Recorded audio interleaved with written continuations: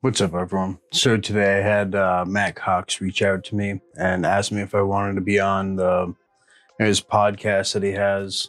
You can see here that they reached out and they were definitely polite. The kid that reached out to me looked like a recruiter.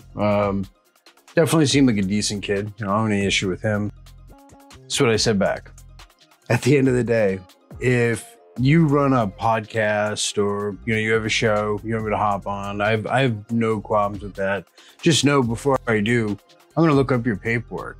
And so happens that Matt Cox is a prolific rat. Dude has a 35B. The dude's basically a horrible rat. I didn't talk to rats in jail.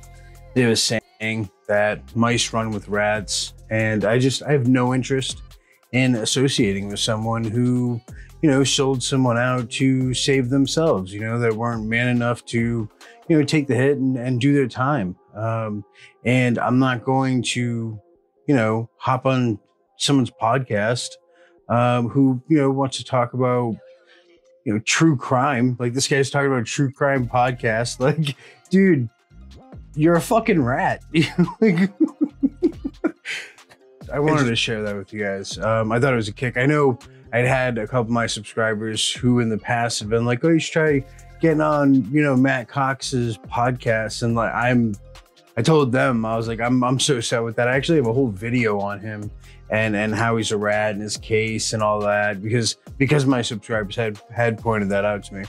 But anyways, I wanted to share that for you who had, told me, hey, try getting on this guy's podcast.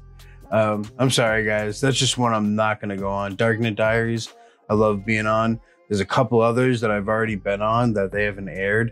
I don't know if they're going to, but not that one. Can't do that one.